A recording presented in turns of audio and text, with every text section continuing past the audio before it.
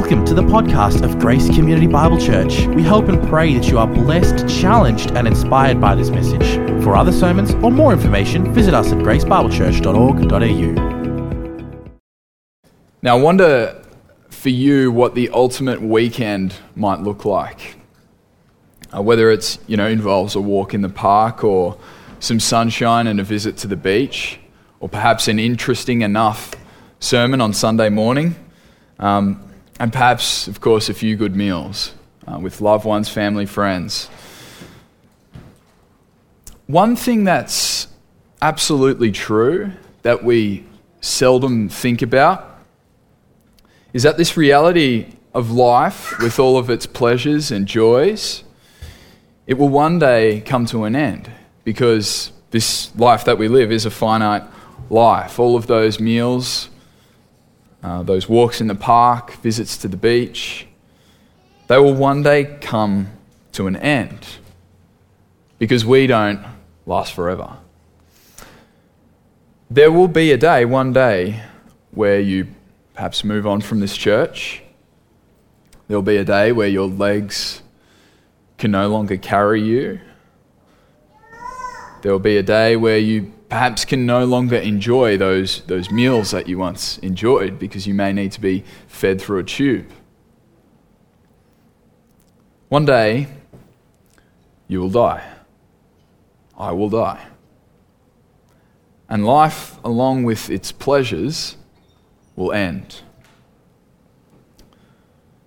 The sting of death is that everything we enjoy now is tainted by the fact that death will steal it all away, that those joys and pleasures will come to an end.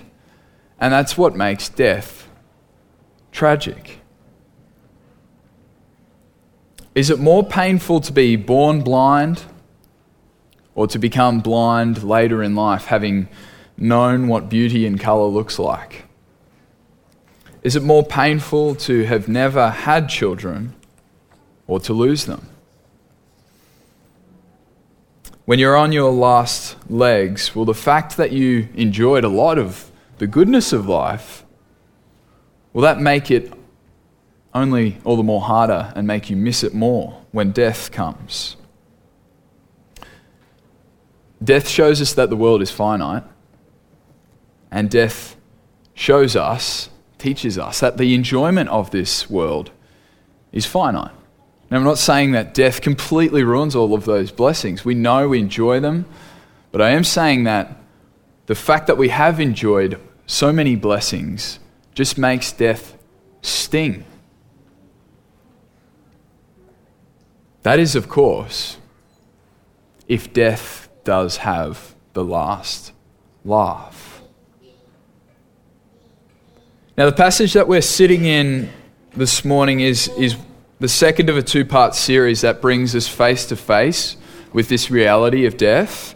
And it is part two of a mini-series that I've titled Marked for Mercy. So we're looking at the Passover event in the book of Exodus. So I want to just do a quick recap of last week and remind you of what we looked at in the text. So first, we noted that the Lord marks rebels for judgment, you'll remember. So we're in the book of Exodus, and the people of God at this point of redemptive history find themselves in the nation of Egypt as slaves, living under Pharaoh, and he has stood defiantly in opposition to the one true God. Now, every time Moses has come and told Pharaoh, "Let my people go," on behalf of God, he has said no. So God did what? He sent plague after plague after plague, and we are at the final plague. So Pharaoh was the most powerful man in the ancient world at the time, and obviously he had enjoyed much of life's pleasures, but he is now brought to a point where the threat of death threatens to steal that away for so many of his people. And what it shows us, these plagues show us that the false gods of Egypt and the reality of their falsehood are exposed. And we are shown that we need to put our trust. The people of God need to put their trust. Everyone needs to put their trust in the God of Israel. So in light of the rebellion of Egypt, God gets to the point with them where he promises that he will send one last plague, the plague of death. And so you have this threat of the last plague looming over the land of Egypt. So we also noted, though, that the Lord made a distinction. He marked his people for mercy. He gave them the Passover event so that they could take the lamb, they could sacrifice the lamb and paint its blood above their doorposts. And the Lord, when he would come to strike the land of Egypt, would pass over them and spare them. So they were made distinct, and the Lord had mercy on them. Now, the third thing we saw in this text is that about unleavened bread, you'll remember. So we thought a bit about that. And basically, unleavened bread is bread without yeast. So it's the bread that doesn't rise. And it shows us with lots of rich symbolism that the people of God are to obey the Lord in faith. And we see in this text this morning that theme developed further. So as God's people, we are made distinct. And so our lives are to be distinct. We are to be the people of God and live in holiness. We are to take sin seriously. And now that brings us to our text this morning. And I'll give you the outline for the sermon. There's 3 points again. So if you're taking notes, this is what they are. I'll read them out again as we come to them. But first, the Lord's people obey God in faith. That's what they do.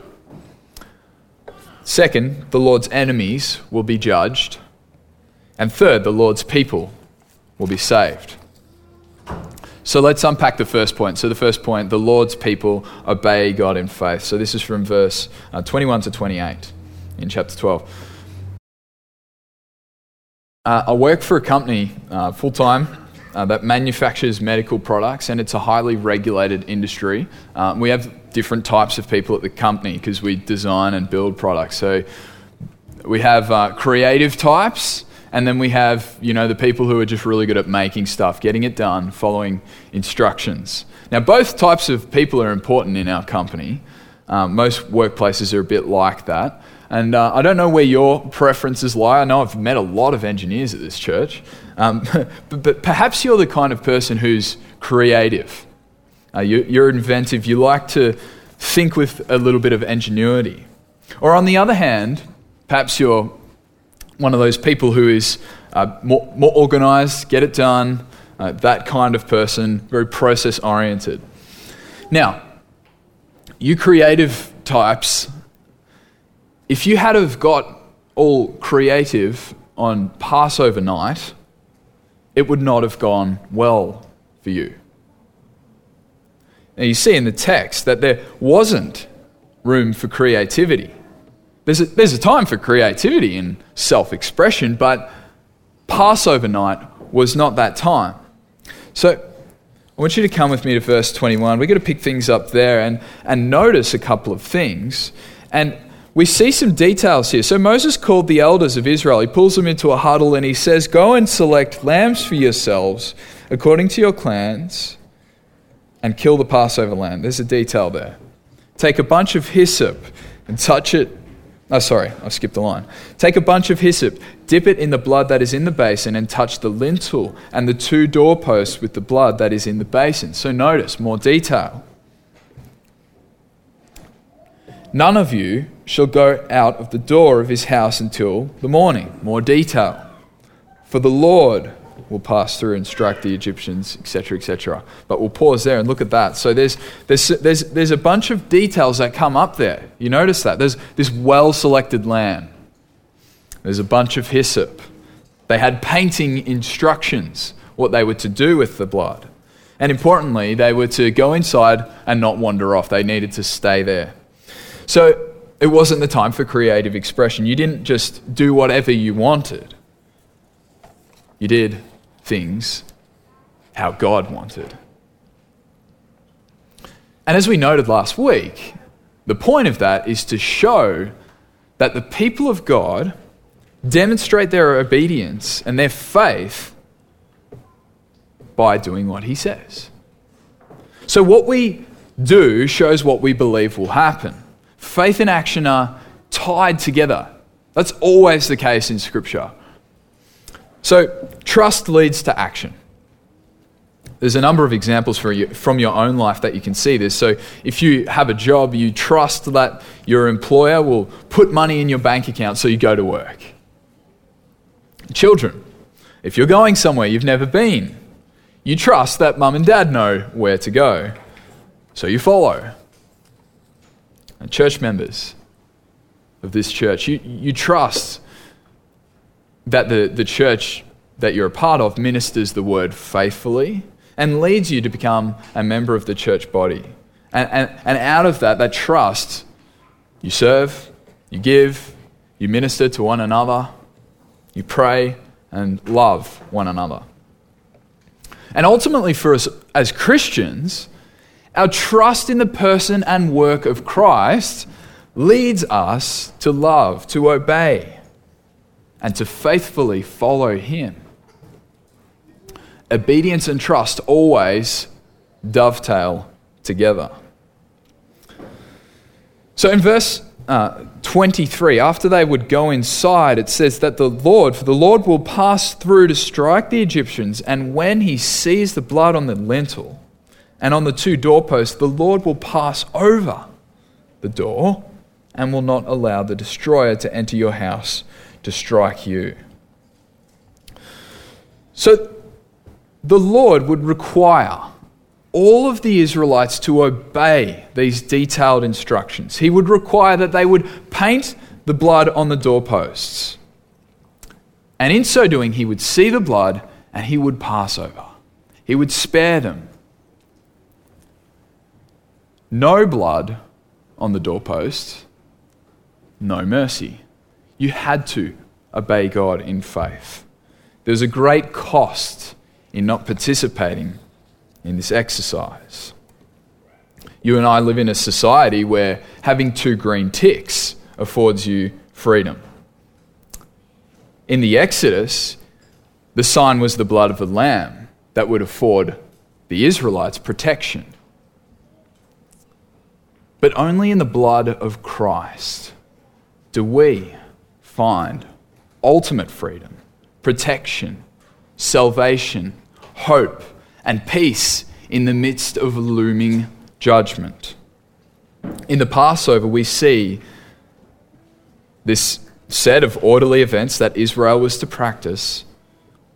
They were to take the lamb, kill the lamb, paint this lamb's blood on the door. They would go inside, eat the lamb, and eat unleavened bread. And after this first Passover, it didn't just stop there. It says in the text that this was something that they would continue to practice.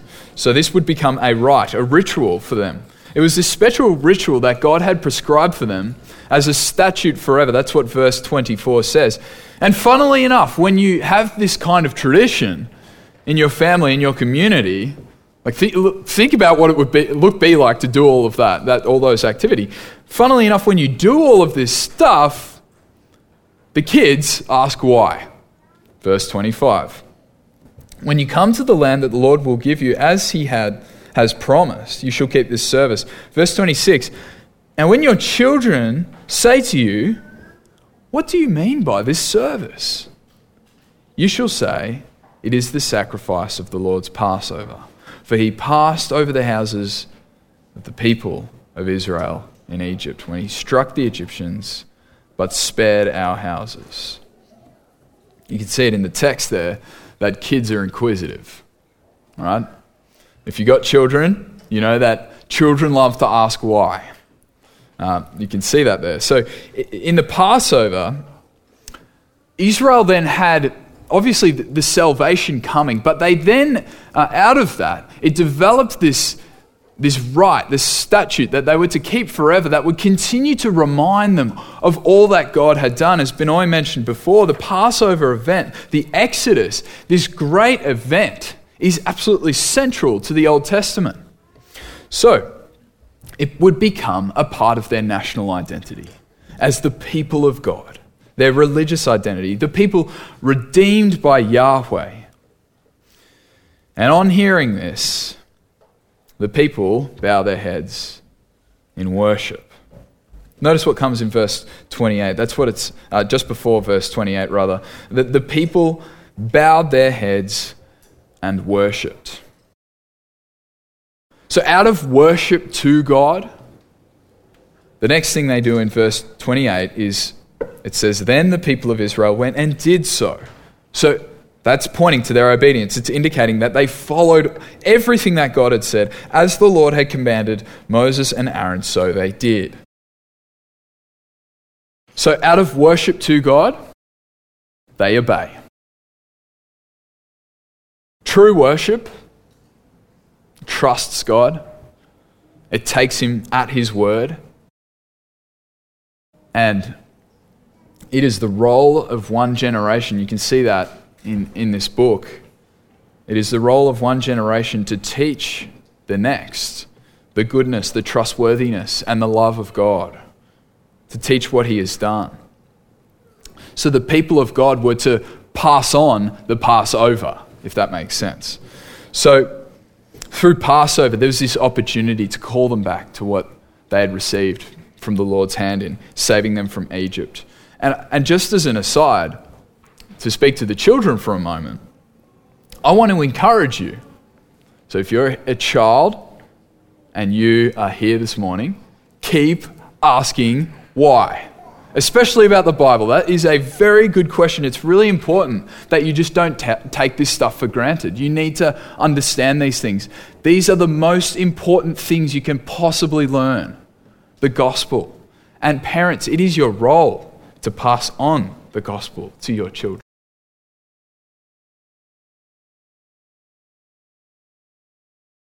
The other thing that we notice is that this would be a statute forever. The Passover would go on. So what's happening there? I mean, we don't celebrate the Passover, do we? Christians don't celebrate the Passover today, in a sense. Like, we don't have the lamb and we don't have the hyssop. So are we obeying the Bible? Are we really obeying what God says? I've heard of Christians going to Passover demonstrations at Easter time. I don't know if you've heard that before, where they will actually, show what it's like. It's quite a graphical thing to experience, I'm sure. But there's no need for that now. Why? Well, think about what we just did this morning. Taking the bread and the cup and participating in the Lord's Supper. I want you to come with me now to Luke 22. If you've got a Bible there. We had this read out for us before. It says in Luke 22 verse 14, when the hour came, he reclined at table and the apostles with him. And he said to them, I have earnestly desired to eat this Passover with you before I suffer. So, you notice what Jesus says there? I've earnestly desired to eat this Passover with you. And then, what does he then do after that? Does he take a lamb? Does he kill a lamb? Does he paint its blood on the doorposts? No, he doesn't. He breaks bread and he says to his disciples, this is my body. He passes them a cup and says, this cup that is poured out for you is the new covenant in my blood. The Passover, in its more fulfilled state, is what we practice today. It is not the slaying of a lamb or an animal and the eating of unleavened bread, but it is the breaking of bread, symbolic of Jesus' body, and drinking of the cup, symbolic of his blood, these representative elements of the new covenant. Where as Christians, we celebrate the supper. And we celebrate in that something far more grand. I hope you'll agree with me that we have. It's far better than even being saved from the 10th plague of death. We celebrate the reality that King Jesus has conquered the grave. And that in so doing, all the judgment of God that you deserved fell on him, and it passed over you because you are his covenant people. You are united to Christ in his death, and that means that his death is sufficient to atone for your sins. He died in your place for your sins, a substitutionary lamb. But the reason that this is such good news is because he didn't stay dead. He conquered death in his death. In the death of Christ was the death of death. So when you face the second death, you have no fear because Jesus is alive. And judgment is not something you need to be concerned about if you are in Christ. So children, as the cup is passed around, as the bread is passed around, you should ask why. What does this mean? What do you mean by this service? Borrow a phrase out of the text and ask your parents, and they will tell you about the gospel. That Jesus has given himself for you if you will receive him in faith. Now, if you're here today and you're not a Christian, if you've not received Christ, then he invites you to come. He has died for sinners. He invites you to come and receive his perfect life that he lived on the behalf of sinners who would put their trust in him. And he is risen from the grave so that you don't have to face the second death. That's wonderful. That is wonderful news. No man has ever risen from the grave. Only Christ.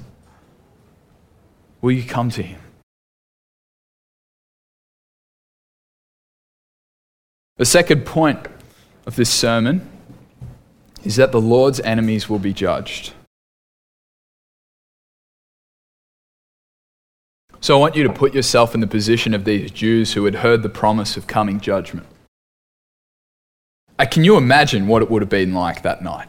To have obeyed the instructions. You've got blood on your door. You're huddled in your house with your family. The smell of roast lamb is filling the kitchen. But at the same time, wouldn't your heart be racing? I mean, God was about to come and hit the land in judgment. Would you feel assured that you're all good? That you're okay? I mean, what is it about slapping the blood of a dead animal on your door is supposed to save your life? What is it about that? Well, let's think about this. You'll remember last week we met two characters. This illustration which I borrowed from Don Carson and have expanded and adapted a little bit. So it's an illustration about two Jews, and we called them Jim and John. Now, we left off the conversation with Jim feeling a little bit nervous about Passover, you'll remember. And John was a bit more confident. But now things are getting real. It's Passover night. And Jim and John are talking again. And they've just done what they were told to do. They've done the Passover. They've checked off the items. And Jim sends Bob a text and he's a bit nervous. So they have a chat. And, John sends John a text, rather. Getting my names mixed up. And he says, are you sure this is going to work? And so they have a conversation. And John says, yeah, come on. It's all good. Jim, don't worry. And Jim says, Bob, are you sure that there's absolutely nothing we have to worry about? And John responds, Jim, like I told you, Moses told you. God told you. God has told us what to do. He's just said, put the blood up there on the door and trust that it's taken care of. And Jim said, look, I know, but it's still kind of scary. I mean, I've only got my one son, Jim Jr., and, you've got 3 young guys, and, I mean, what if, when it all happens and it doesn't work or something like that? It's just scary, all right? And Bob looks at him and he just says, don't worry about it. Bring it on. Huh? I trust God's promises. It's going to be okay. Now, meanwhile, One of the other characters in the story, Pharaoh, the king of Egypt, he didn't have blood on his door. He didn't do the Passover. He didn't care about the promises of God. They were an inconvenience to him.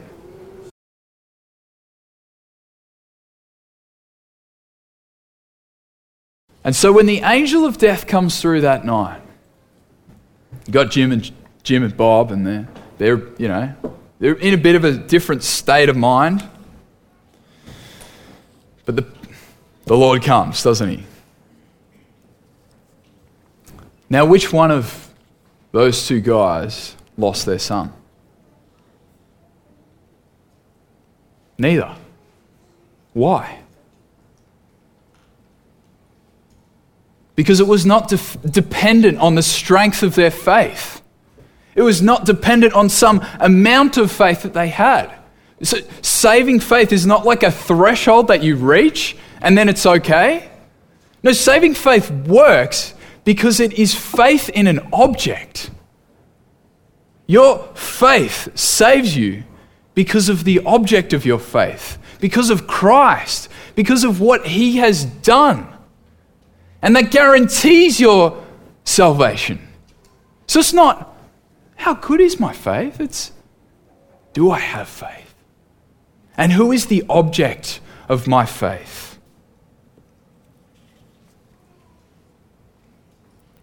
Jesus Christ has shed his blood for you. If you are a Christian and you struggle with assurance, you're sometimes not sure, then what you need to do is you need to look to Christ.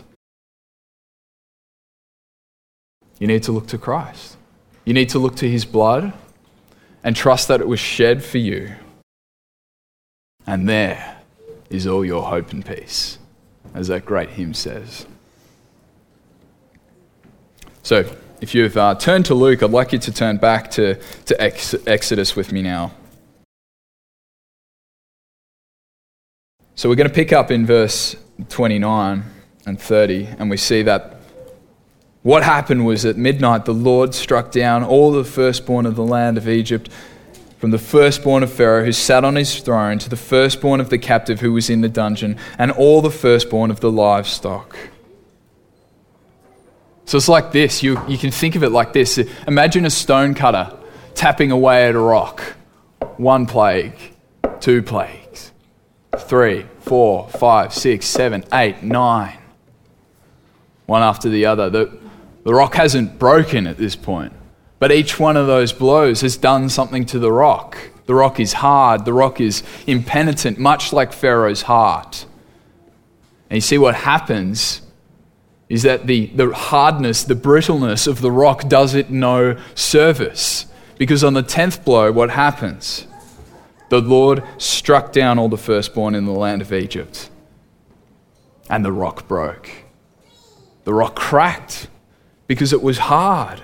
And the angel of death passed through in judgment, and all the Israelites were spared. And the Egyptians who did not have blood on their door were not. So the next morning, people would have woken up and death was everywhere. Judgment had hit the land of Egypt, and firstborn sons were dead in every house. There was weeping and wailing in the street. Pharaoh was devastated. He had cracked. God brought the nation to breaking point. They thought they didn't have breaking point, but they found out. And so we see this desperation from the Egyptians now. The tune has totally changed, hasn't it? He summoned Moses and Aaron, verse 31, by night and said to them, "Up! Go out from among my people, both you and the people of Israel, and go serve the Lord, as you have said. Take your flocks and your herds, as you have said, and be gone, and bless me also." Israel is freed, but it's ugly. It's freedom through judgment. And if we are to ever be freed from our sins of bondage, we are to be freed through judgment as well. Christ faced judgment on your behalf if you are a Christian. He faced the wrath of God so that you would not have to. our salvation was purchased by him facing judgment. Judgment always comes for those who are against God, and salvation comes for those who are united to Christ through judgment. You know that in that land of Egypt back there, there was a dead body in every house, wasn't there? If you think about it. In the houses of Egypt, the Egyptians, it was a firstborn son. But in the Israelite houses, there was a carcass too. But it was that of a lamb. Friends, this is substitution. This is what it means to be spared from the wrath of God. And this blood-coloured thread, this thread of substitutionary atonement, it weaves its way right through the Bible, through the story of the Exodus, right through the whole narrative of Scripture, right to the cross of Christ. And we can receive the death of Christ on our behalf to be cleansed from our sin and to be redeemed to God and washed in the blood of Christ. This is what it means to be marked for mercy.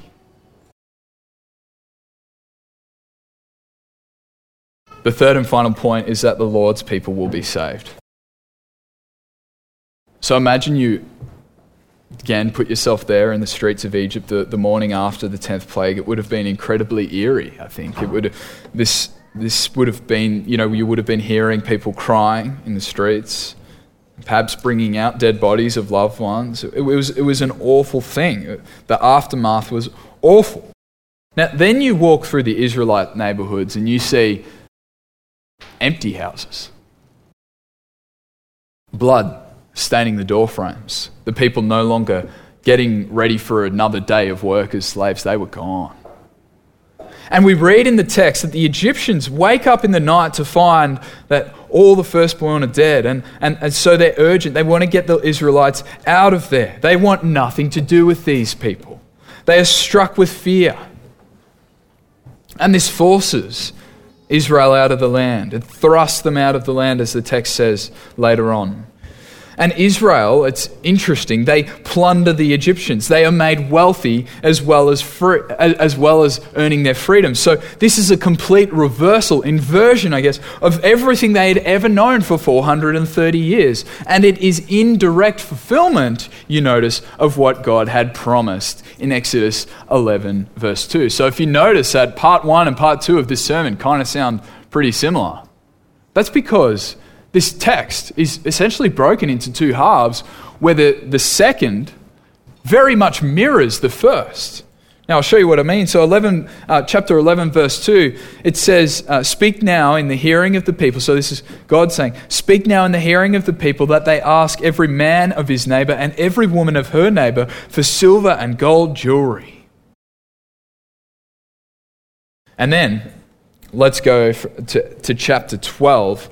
You follow along in your Bible there, verse 34 and 35. So the people took their dough before it was leavened, their kneading bowls being bound up in their cloaks on their shoulders. The people of Israel had also done as Moses told them, for they asked the Egyptians for silver and gold jewelry and for clothing. And the Lord had given the people favor in the sight of the Egyptians, so that they let them have what they asked. Thus they plundered the Egyptians. So they go out and they're rich. They're not slaves anymore. They plunder Egypt. This is a total reversal. And what is it showing us? It is showing us that God is good on his promises. He promises something, he's going to fulfill it.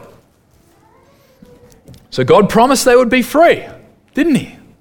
What happened? They're free. God promised that he would make a distinction between Egypt and Israel.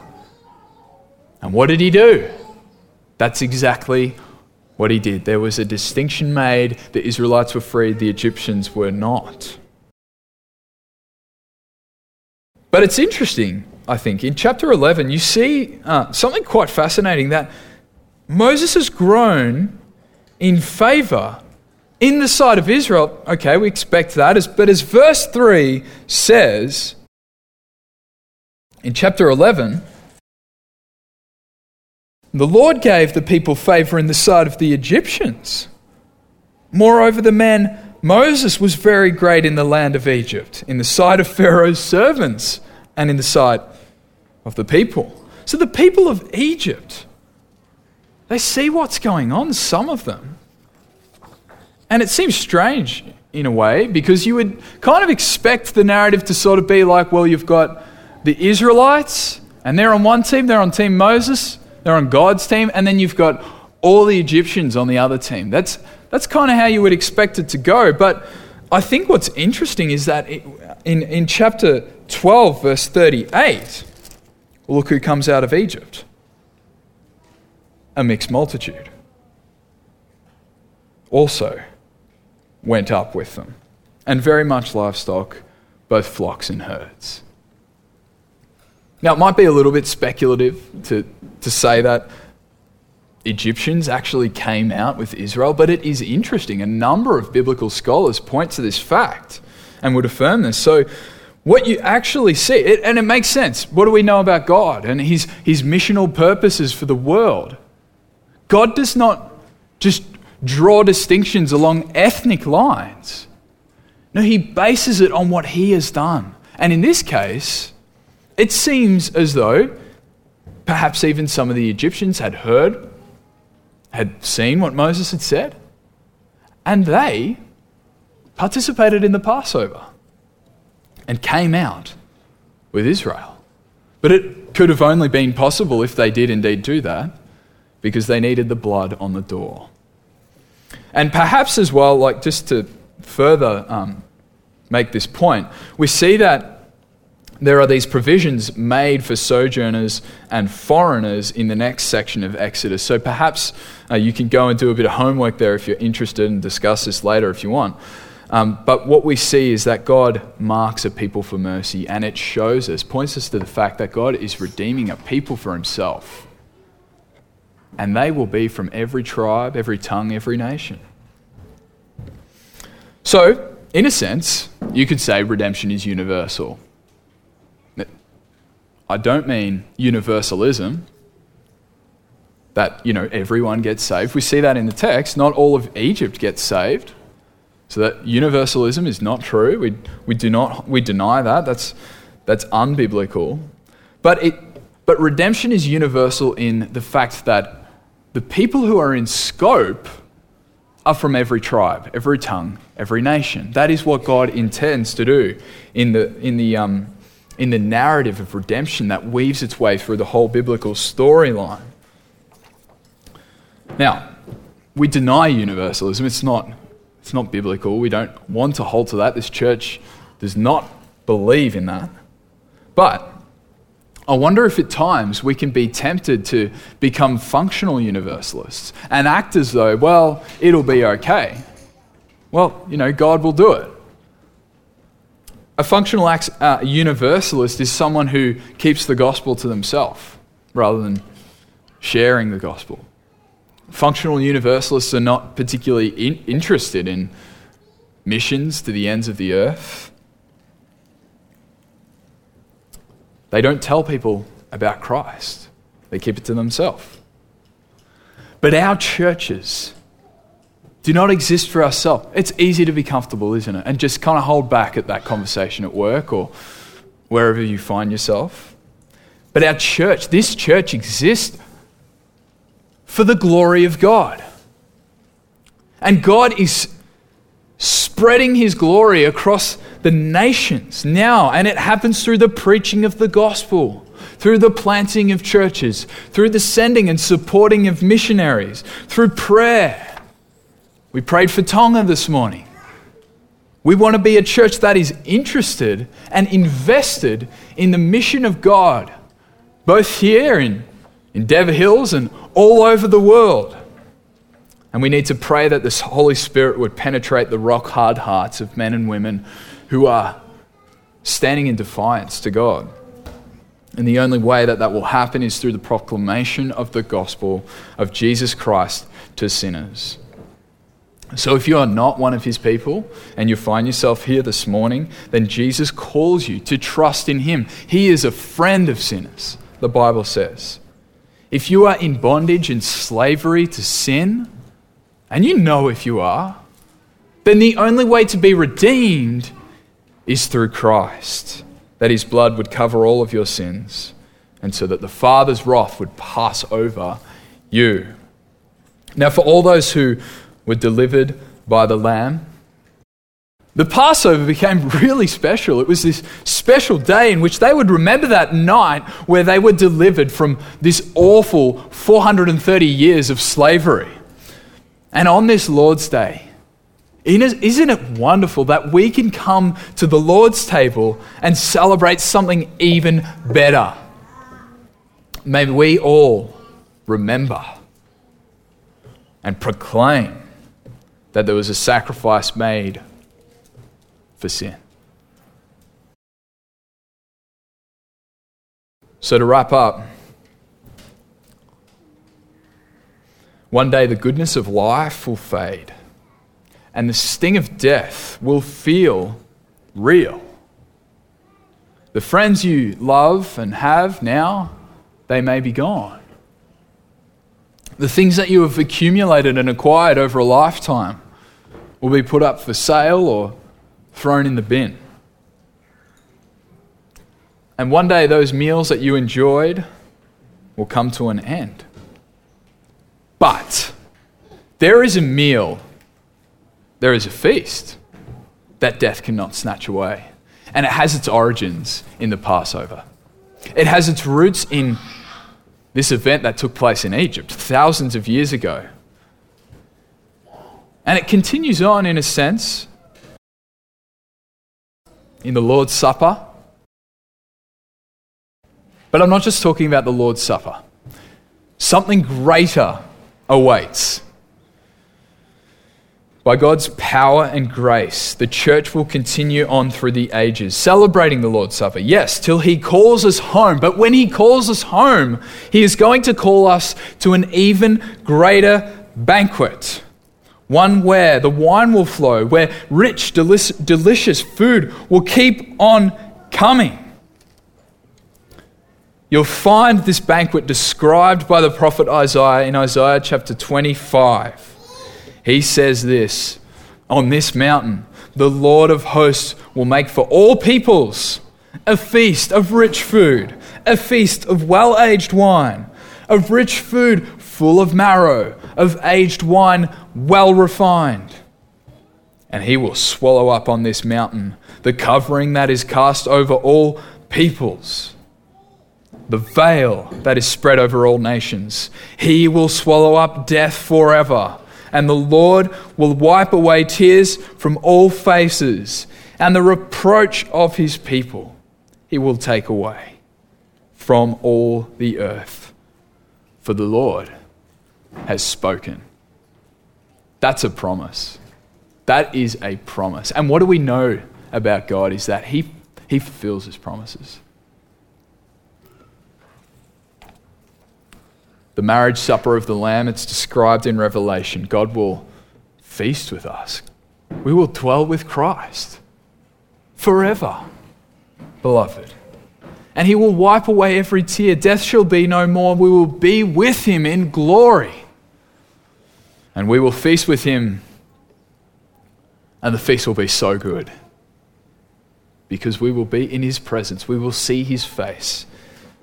And we will be with him. And joy will flood our hearts forever. Let's pray.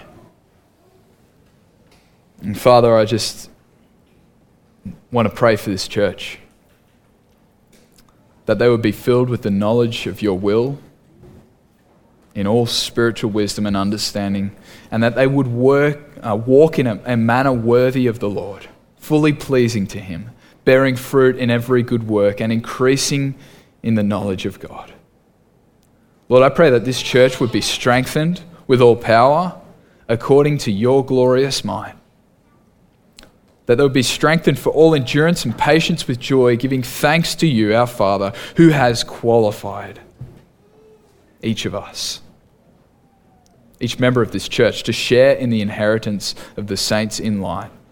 Father, we praise you that you have delivered us from the domain of darkness. You've delivered us from spiritual bondage. You have transferred us into the kingdom of your beloved Son, in whom we have redemption, the forgiveness of sins. We pray in his name. Amen.